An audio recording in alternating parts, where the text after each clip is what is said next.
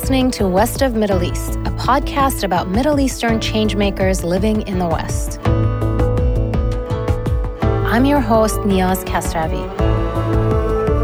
In Season 2, we feature changemakers working in and around the field of education,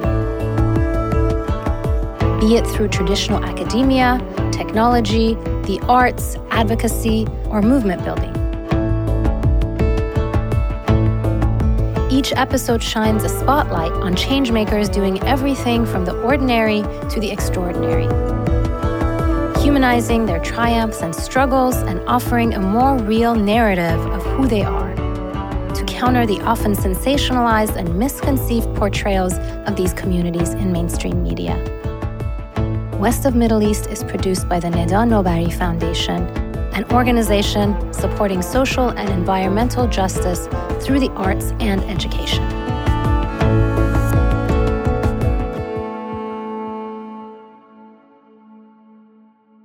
The ability for any community and culture to thrive, especially in the context of the diaspora, is determined by how deliberately and effectively its leadership can engage and teach younger generations. In addition to the passing down of culture, language, and history, immigrant communities have to create space for youth to feel empowered to consciously define their own identities. Iranian Americans find themselves constantly caught up in the political developments between Iran and the U.S. They're also seen as legally white by the U.S. government, but their lived experiences are often as people of color and as immigrants. Because of this, Iranian American youth often find themselves dealing with contradictions and tensions on a daily basis. To explore the ways Iranian youth define their own identity and path here in the U.S., I sit down with Mana Kharrazi, the Executive Director of Iranian Alliances Across Borders, or IAAB, the leading organization that provides training and leadership programs for Iranian youth in the U.S. Mana tells me about being born in Iran by happenstance because her parents had already fled to Germany to escape the turmoil of the revolution in Iran, which has basically set the tone for the rest of her life. I happened to be born in Iran, but my parents had already left to go to Germany. And much of my story of my experience in migrating was a culmination of me being born at the hardest time for my parents after this revolution, and them being in their 40s and not being able to quite adjust and acclimate to the U.S. And a lot of that became a part of my story. So I have a brother who's 11 years older, and I have a sister who's 21 years older. And the multi-generational aspects of our family really ended up playing a big role in the development of my identity. As a very small child, I moved with my family to the U.S., and I have a few memories of our time in Germany and a lot of memories from moving to the U.S., but the biggest part of it was just growing up with these people who had gone through this very traumatic experience of the revolution and had gone at very different times in their lives, whether it was my brother during his adolescence or my sister who had moved before us, like many of the students, and lived in the U.S. during the revolution and in the aftermath with the hostage crisis, or my parents who had built their entire lives in Iran and in their 40s had to start over and for the very first time raise this child, not as an Iranian, but as an Iranian American. And that really played a big role in my story of my migration. Unlike most Iranians who migrated to the U.S. after the revolution, who often settle in Los Angeles, the Bay Area, New York, or other large metropolitan areas with a sizable Iranian diaspora, Mana's family moved around a bit before settling down in the South when she was 14. Until 7 years ago, I'd only lived in the South in the U.S., whether it was the Southeast or the Southwest. My entire experience had been in the southern part of America. And when I, as a child, lived in Southern California, I knew I was different.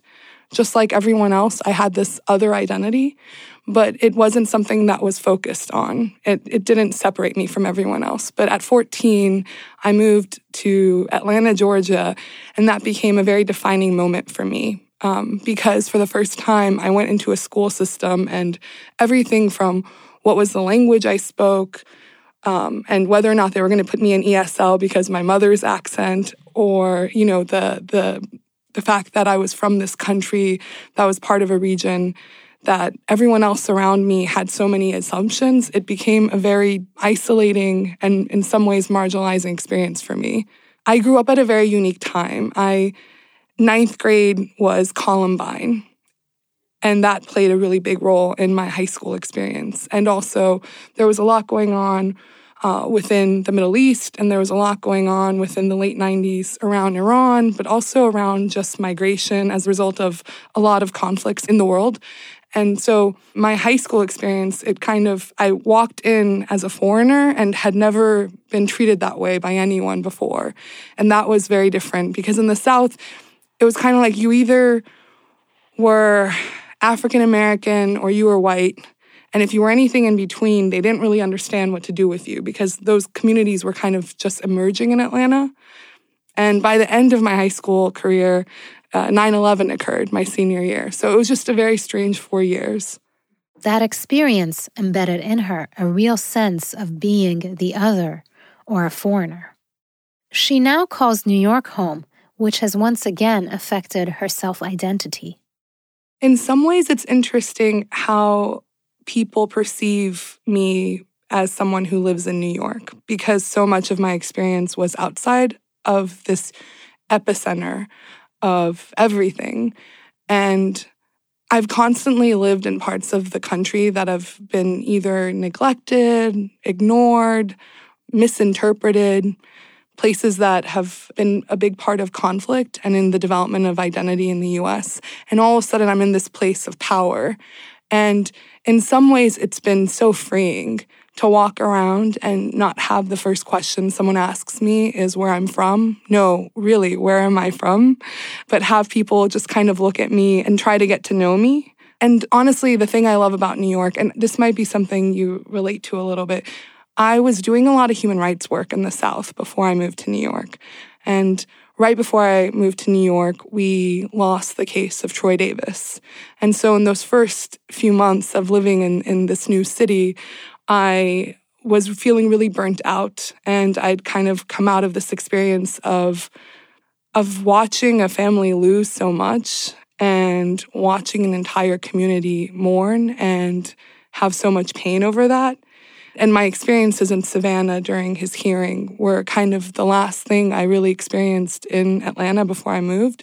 So when I went to New York, it was being from a place that constantly had the struggle over power and being surrounded by people who were trying to make their community better with very little power and with very little representation and voice, to going to this place that had all the resources and all the major organizations.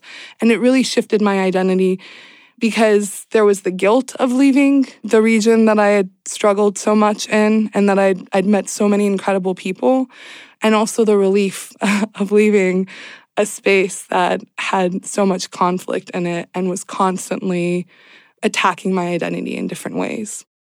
But her years in the South have really shaped her worldview and the work she does today. The story of the South is really the story of America and what America wants to actually value and believe in, and which voices are allowed to have representation and be part of the narrative. And it's a beautiful part of the country, but it is also one of the most painful parts of this country.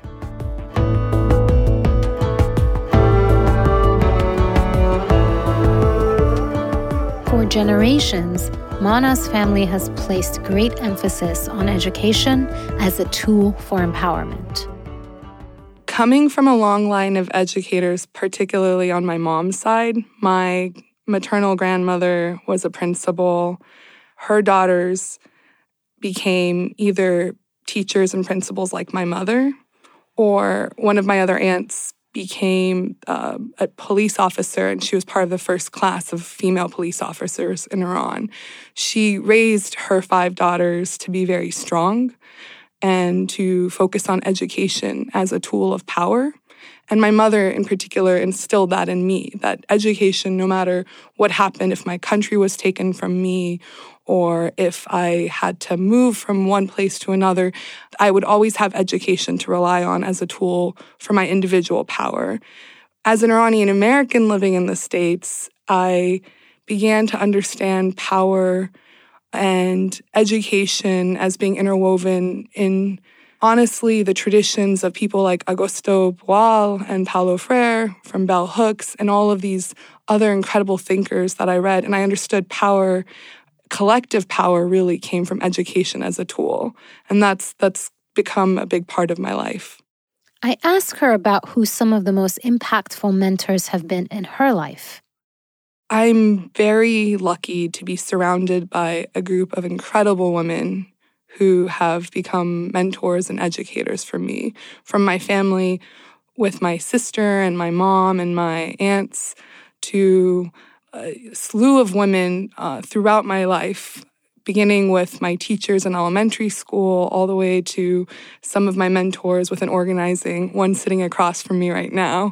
They've all played incredible roles in shaping me. And I think one person in particular is my teacher in elementary school, who's probably one of the few men that's in that list. But he was the first Mr. Andre in Riverside, California. I took every class I could possibly take with him in middle school. And he was the first adult in my life who treated me with respect and who looked at me and valued my voice and who honestly showed me that there was something worth me saying, that there was something inside of me that needed to come out. And he built my confidence. And I feel even now like I'm surrounded by this incredible love and warmth from all of the women in my life and all of the educators in particular. But I still carry Mr. Andre's lessons with me.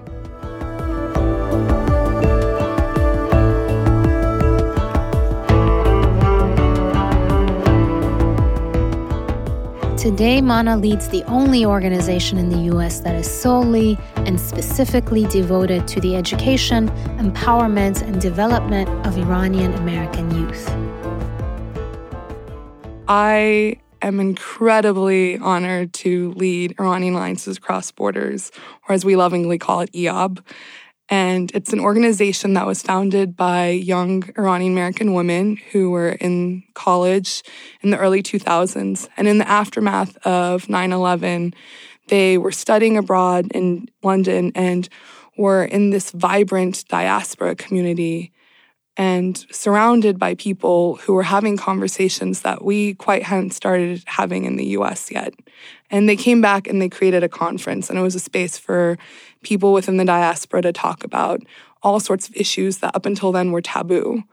If you were someone that was doing Iranian studies, Iranian diaspora studies, if you were an artist, an academic, an advocate, an activist, you really hadn't found that space quite yet. And I think when our communities after 9/11 were under attack, in a lot of ways, there was a bigger need for that kind of space. And these first and second generation young Iranian American women recognized that and created that.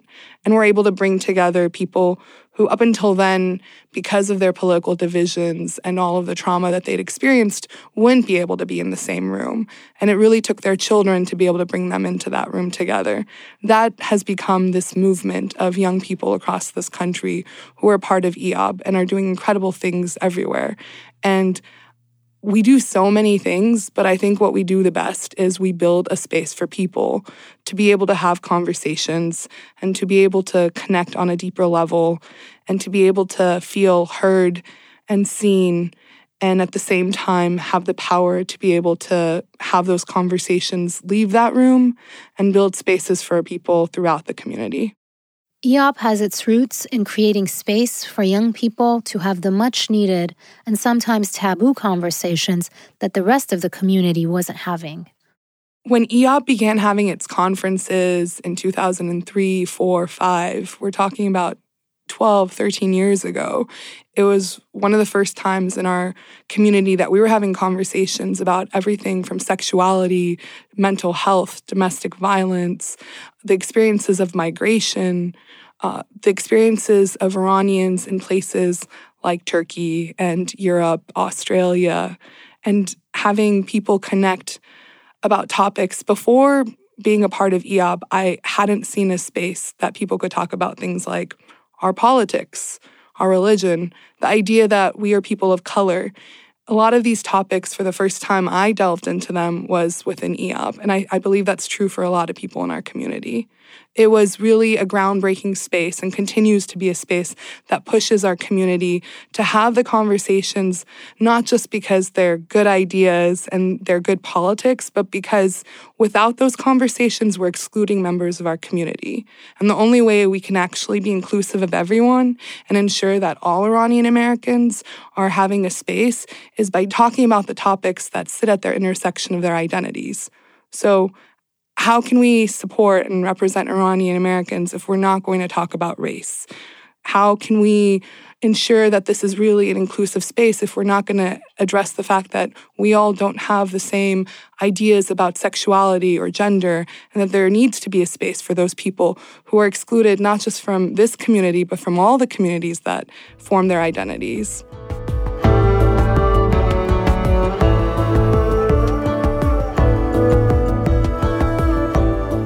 One of the staple programs of IAAB is Camp Ayande, which literally means future in Farsi.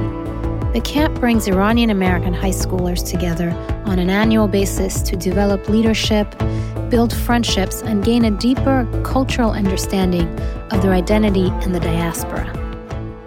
Camp Ayande began as a space for young people from IAAB who recognized that there was no convening for high school students. In particular, the early members of IAAB had created this incredible conference where they brought together amazing speakers from all over the diaspora, and at the same time, they realized it wasn't a space for them.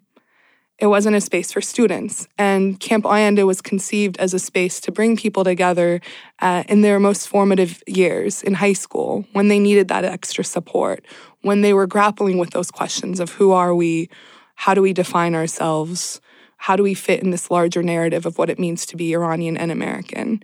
Camp Ayande has become this incredible space now of young people who are change makers, who have this incredible space that cocoons them, right? Blankets them in love and support and gives them mentors and role models, and then pushes them to do better outside of that. You can't just go to Camp Ayande and have a great experience for yourself. How are you going to build that for someone else?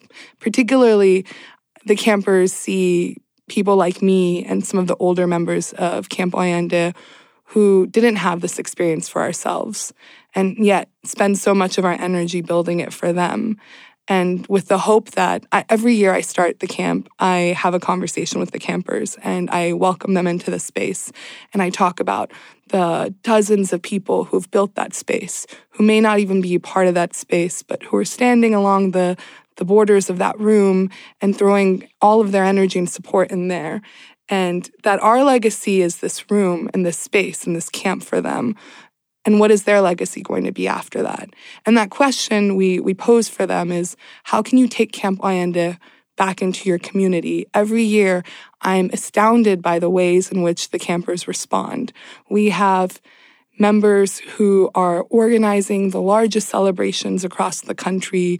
We have members who are advocating for our rights on the Hill, who are writing and editing pieces that are showing up in all sorts of publications. And when there haven't been spaces for them, they've created their own. Whether it's Ajam Media Collective and our incredible alumni that have become part of that, or the members of Camp Ayande who are organizing Iranian Americans and other members from our communities volunteering in Greece and in other places that need more members who share the experiences and languages of the refugees. In so many ways, our members have really been building out within the community spaces and taking back their power, and in some ways building out the voice for others too.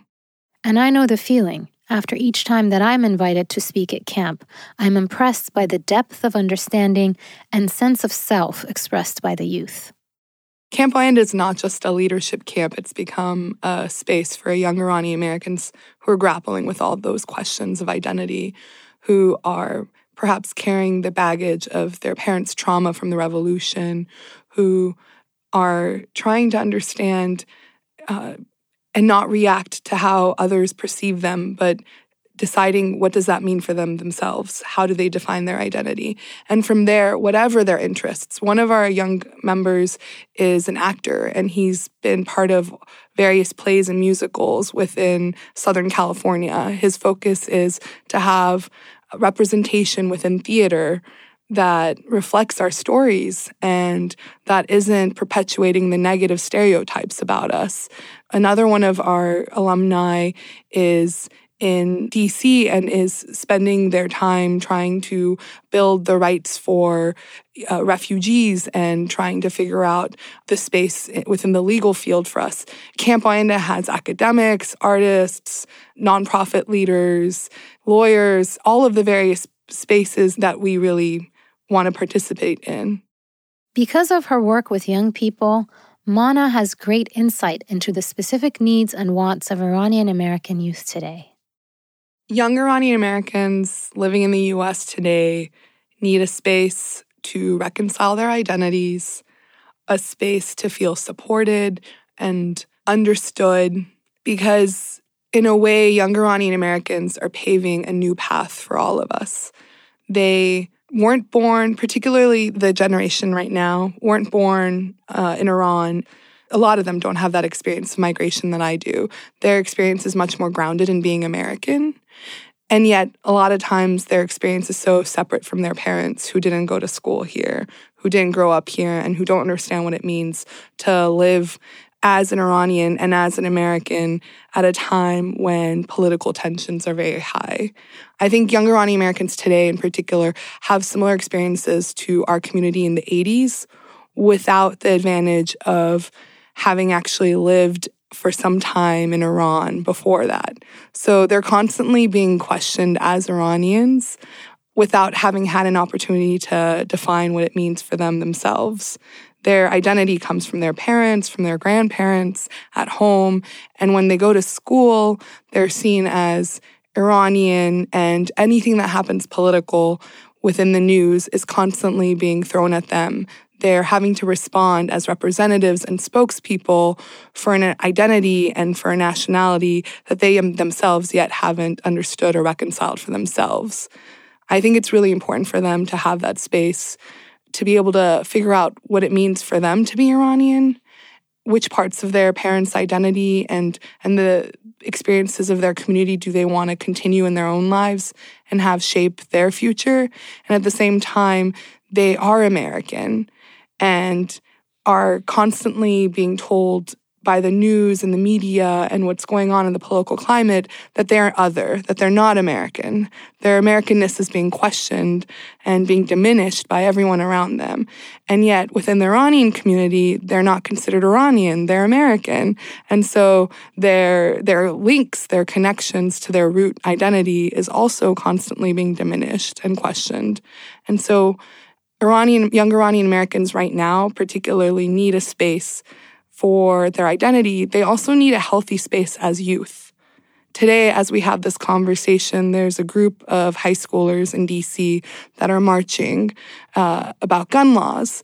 Their experience is very different from mine 15 years ago, 20 years ago.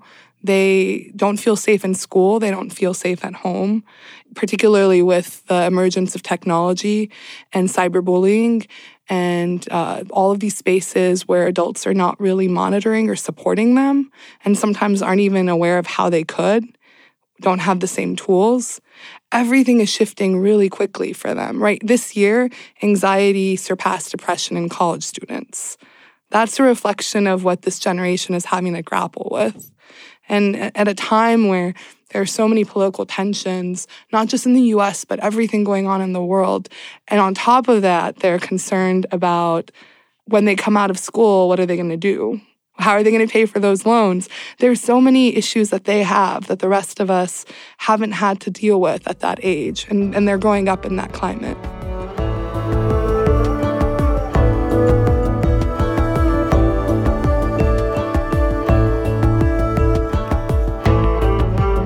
And their unique experience, their circumstances in which Iranian youth live today, allows them to have a very different and much more realistic understanding of race in America than that of their parents or generations who came before. Iranian American youth understand the nuances and complexities of race in America in a way that the older generations don't. And that's a reflection of the fact that they're American. We understand our identities in relation to the other communities that exist in this country. Race in America is particularly unique. It's a very different experience from the rest of the world, and that has a lot to do with the history of America, the history of slavery, and the institutions that have risen in this country. And Iranian American youth understand that in a way that older people and their parents may not, because of their experiences living here. My generation, Mustafa Bayoumi talks about it in his book, my generation in particular, our parents raised us to be Iranian, to be Arab, to be separate, to have these individual identities based on our nationalities.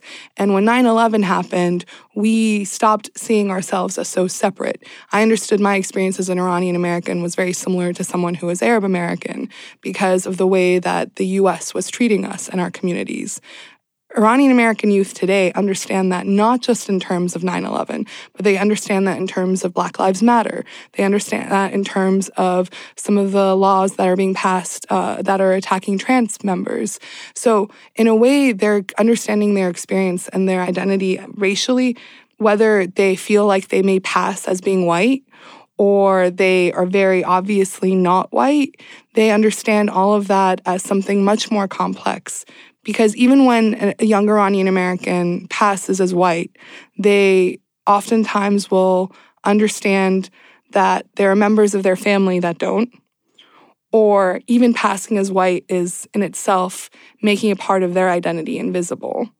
It doesn't explain why their grandparents may have accents. It doesn't explain why they brought certain funny smelling foods to school, and that it still somehow separates them from that experience of being white. We understand privileges in a different way than previous generations. And I think young Iranian Americans in particular are very well versed and understand the idea of privilege and the idea of race as a privilege or as a tool that's used to oppress a group.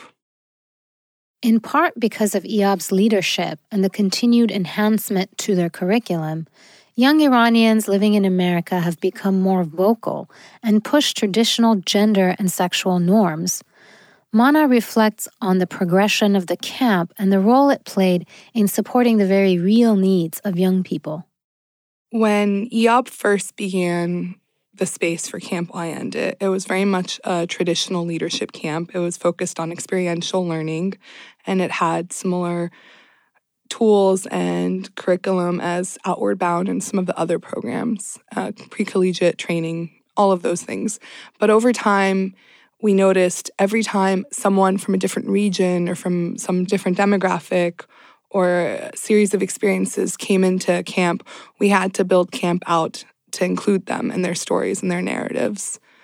I remember the very first camp, one of the experiences that really defined my entire experience with Camp Allende and probably kept me involved was seeing a young Iranian American who had come from a part of the country where he had experienced a lot of bullying for his Iranian identity and for seeming very visibly Iranian, for seeming not white. And when he left the very last day of camp, I watched the way he broke down about leaving, and that feeling of knowing that I was sending him back to a community with no tools and only with the hope of coming back a year later was heartbreaking.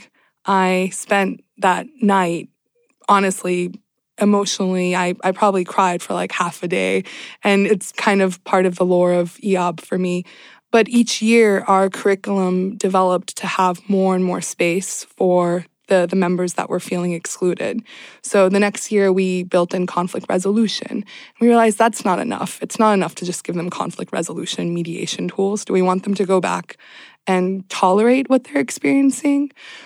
So we began building in the stories of the communities that came before us and the lessons we can learn from them.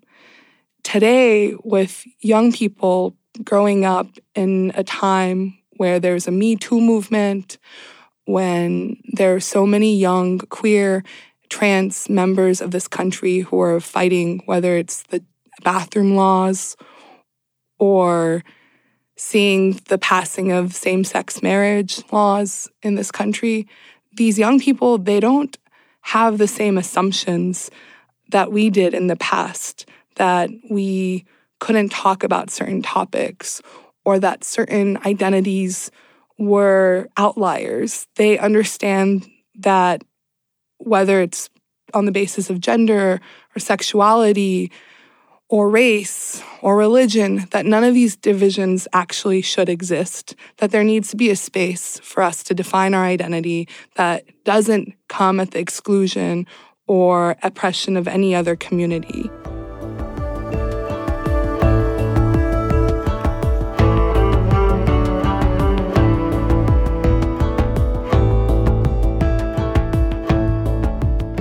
In addition to her work with IAAB, Mana's always been an activist, something she attributes to both her Iranian and her American identity.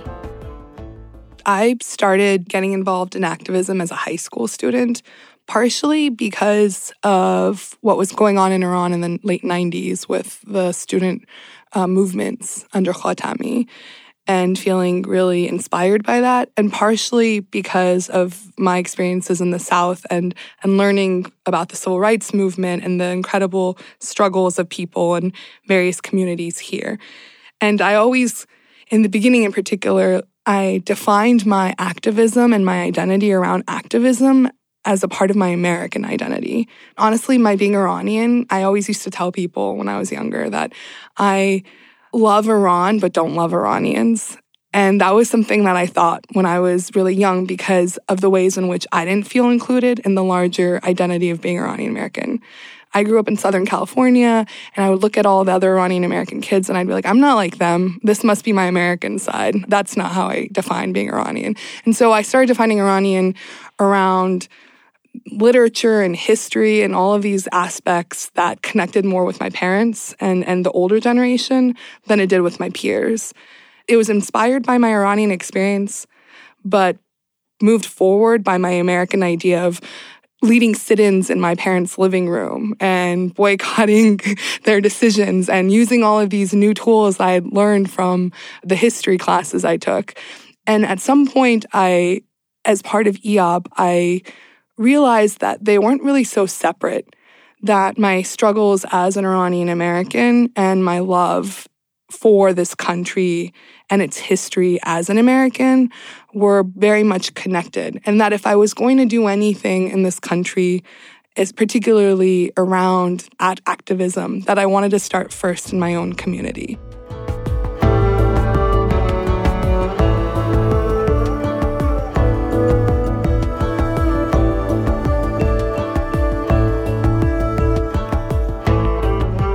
Mana to tell me about the impact that the recent wave of anti-immigrant and anti-Iranian rhetoric has had on her activism.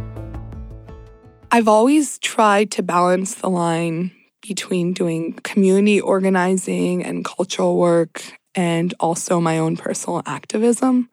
I always felt the need to be really responsible with that, particularly as someone who represented IAAB. I wanted to ensure the sanctity of IAAB and its youth spaces and its spaces to be able to bring people from various political and religious and various identities together.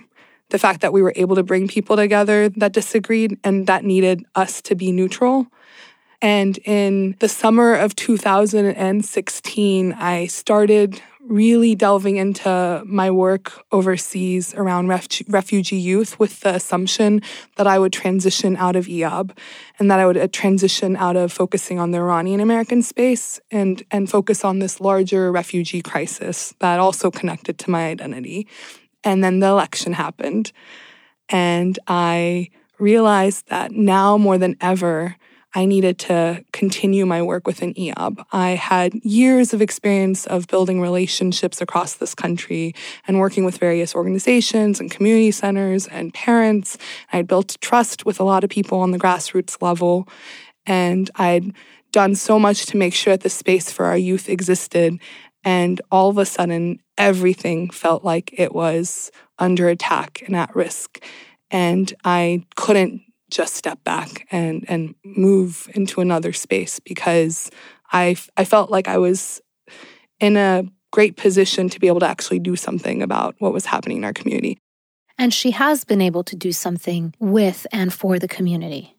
In September of 2017, IAAB, along with other plaintiffs, brought a lawsuit against Donald Trump and succeeded in blocking some of the provisions of Muslim Ban 3.0, one iteration of the president's executive order restricting travel from visitors coming from several majority Muslim countries, Iran included.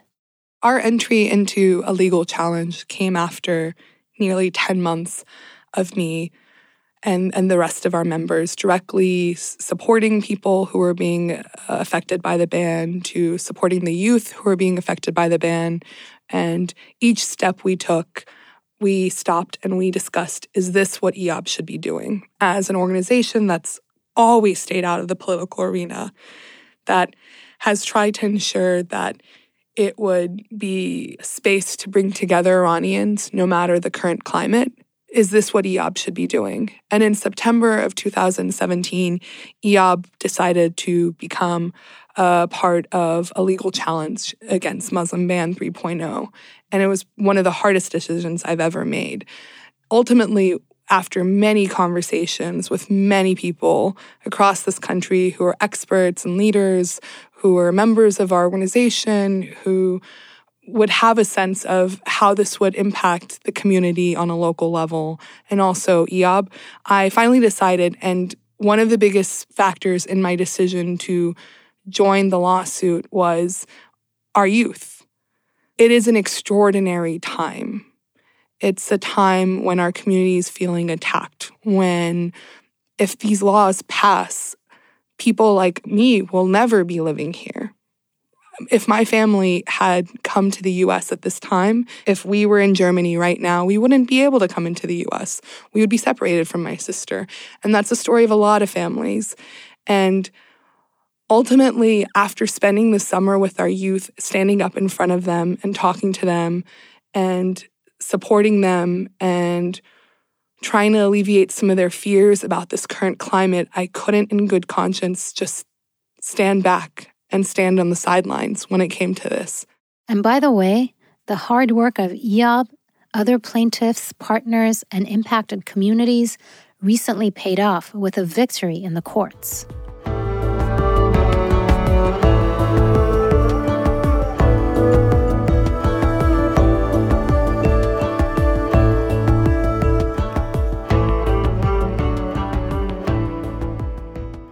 Mana is a testament to the hopeful future of Iranian youth in the diaspora. They are strong, intelligent, and more open and willing to embrace all the intersections of their identity than past generations. They're actively building bridges and partnering with other immigrant communities and communities of color. What's required from the rest of us is guidance, support, and allowing them the freedom to define what being Iranian means to them. You've been listening to West of Middle East. You can hear more episodes about changemakers from the Middle East diaspora at westofmiddleeast.org or check us out on iTunes. If you like what you heard, please rate us on iTunes. This podcast is created by the Neda Nobari Foundation, an organization supporting social and environmental justice through the arts and education. Our engineer is Rick McRae of Conscious Studios. Music is composed by Loga Ramin Torkian and Azam Ali. And I'm your host, Niaz Kasravi. If you want to share your thoughts about this podcast or have ideas for future seasons, email us at comments@westofmiddleeast.org. Thanks for tuning in. Until next time.